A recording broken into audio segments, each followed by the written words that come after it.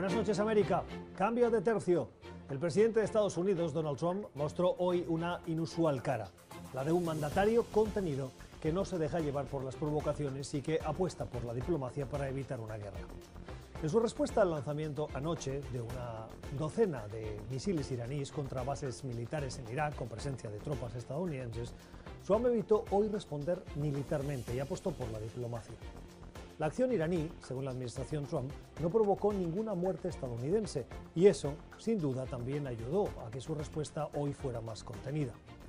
No respondiendo militarmente y con el tono utilizado, invitando a aliados a implicarse, Trump se mostró hoy presidencial y abrió la puerta a una oportunidad histórica.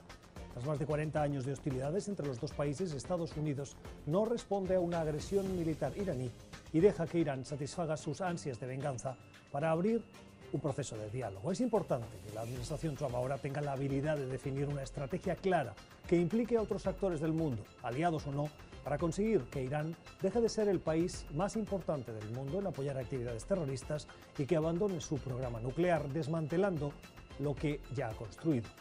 La escalada de tensión vivida, hay que recordarlo, entre Estados Unidos e Irán en los últimos meses, estuvo provocada por la decisión de Trump de retirarse del acuerdo nuclear en 2015, que venía avalado también por 5 potencias del mundo. Tras estos meses y con el cambio de tono de hoy, Trump puede acabar consiguiendo lo que le negó a Obama y a la comunidad internacional entonces, lo que sería una buena noticia, a pesar de haberse conseguido con un estilo poco ortodoxo como el suyo, el estilo Trump. Son las 7 en Ciudad de México, las 8 en la costa este de Estados Unidos, Bogotá y Quito, y las 10 en Montevideo, Buenos Aires y Santiago. Y esto es Cuestión de Poder. Bienvenidos.